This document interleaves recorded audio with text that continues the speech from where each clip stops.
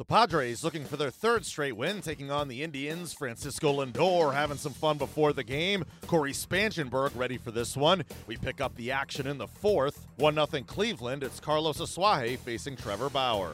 Here comes the 0-1. Off speed again, and it's bounced toward the middle. Diving attempt, and it gets past Gonzalez into center. Rounding third, heading for home, and scoring is Ibar on his way to second. And out at second base is Asuaje. So the run scores. The outs recorded at second as Asuaje tried to take the extra base as Zimmer's throw went through. Indians and Padres have not met all that often over the course of interleague play. The Indians 8-5 all time against San Diego. Never seems like the Indians go to San Diego and play there. Here's the 2-2. Swung on, and there's a high fly ball hit to deep right center. Zimmer is back near the wall. He leaps, can't make the catch, and the ball comes back toward the field of play. Scoring is Torrens. Into third is Pirela, and slow to get up after slamming into the wall in front of the bullpen is Bradley Zimmer. Here's the pitch, and it's swung on, line to short, off the glove of Lindor, and it skips into left field. Scoring is Pirela, and the Padres now lead it by a score of 3-1. Left-handed hitter, Bauer's ready, and the pitch. Swung on, line to left, an RBI single. That'll score Ibar. Caesar stops at second, and Asuaje got a hanging curveball and line to single the other way. His second RBI hit tonight. Outfield not all that deep. Straight away for Spangenberg. Now the 3-1. Swung on, lifted in the air, deep left. Brantley going back, looking up. This ball is gone. A two-run home run the opposite way to left by Corey Spangenberg. Wow. 6-2, San Diego.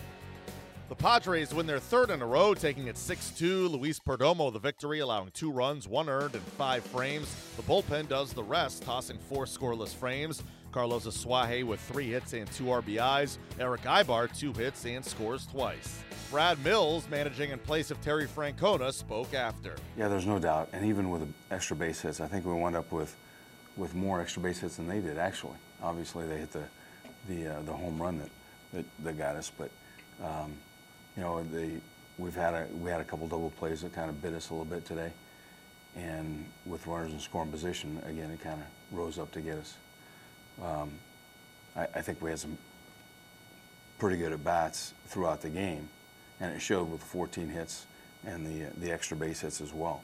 But you know, when you don't get them with the runners in scoring position, sometimes it adds up. And you get 14 hits and 2 runs, you kind of want to try to put things together a little bit. Other than that, just kind of being a fluky thing that kind of changes throughout the year with hitting with runners in scoring position.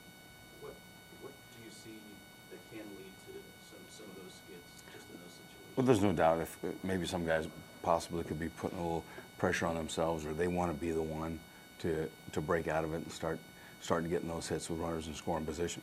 And so they kind of expand the zone. I think we saw that a little bit tonight, expanding the zone a little bit. And you know, with when there weren't runners in scoring position, the guys didn't feel that necessity, and the at-bats showed it, because there were some pretty good at-bats. I mean, Abe's first day back, the way he swung the bat, that was pretty good to see that. And Gonzi had a couple hits, and then Hosey, he just continues to swing the bat really well. Before the game, Chris talked about Lindor wanting to kind of get back to staying up the middle with the ball. He did that 3 times tonight. Was it nice to see Lindor kind of getting back to that type of approach? Yeah, there's no doubt. I walked up from the dugout with him into the clubhouse, and I said, your approach sure looked, it really showed tonight, how you went about your at-bats, especially early in the game. He said, yeah, I feel real good. So that's definitely a step in the right direction that we want to get moving, and it's good to see him. You know, anytime you can get some guys in the top of the order, putting at-bats together like that is good. Millsy, with Tito not around, I know you guys are concerned for his health and how he's doing. Does that make it tough to play under those circumstances? Well, I think, you know, there's no doubt that everyone's kind of thinking about that a little bit. To be able to put your finger on how much or whatever is really hard. You know, when you, like I said, it kind of goes back. We got the 14 hits tonight with only the 2 runs. I would have liked to think that if he was here, we would have been able to get some of those with runners in scoring position. But at the same time, there's no doubt everybody is thinking about him. But at the same time, they're professionals, and they know how they have to go about their work. And they've done a good job going about their work. Up next, the Indians try and avoid the sweep on Thursday with Josh Tomlin on the hill.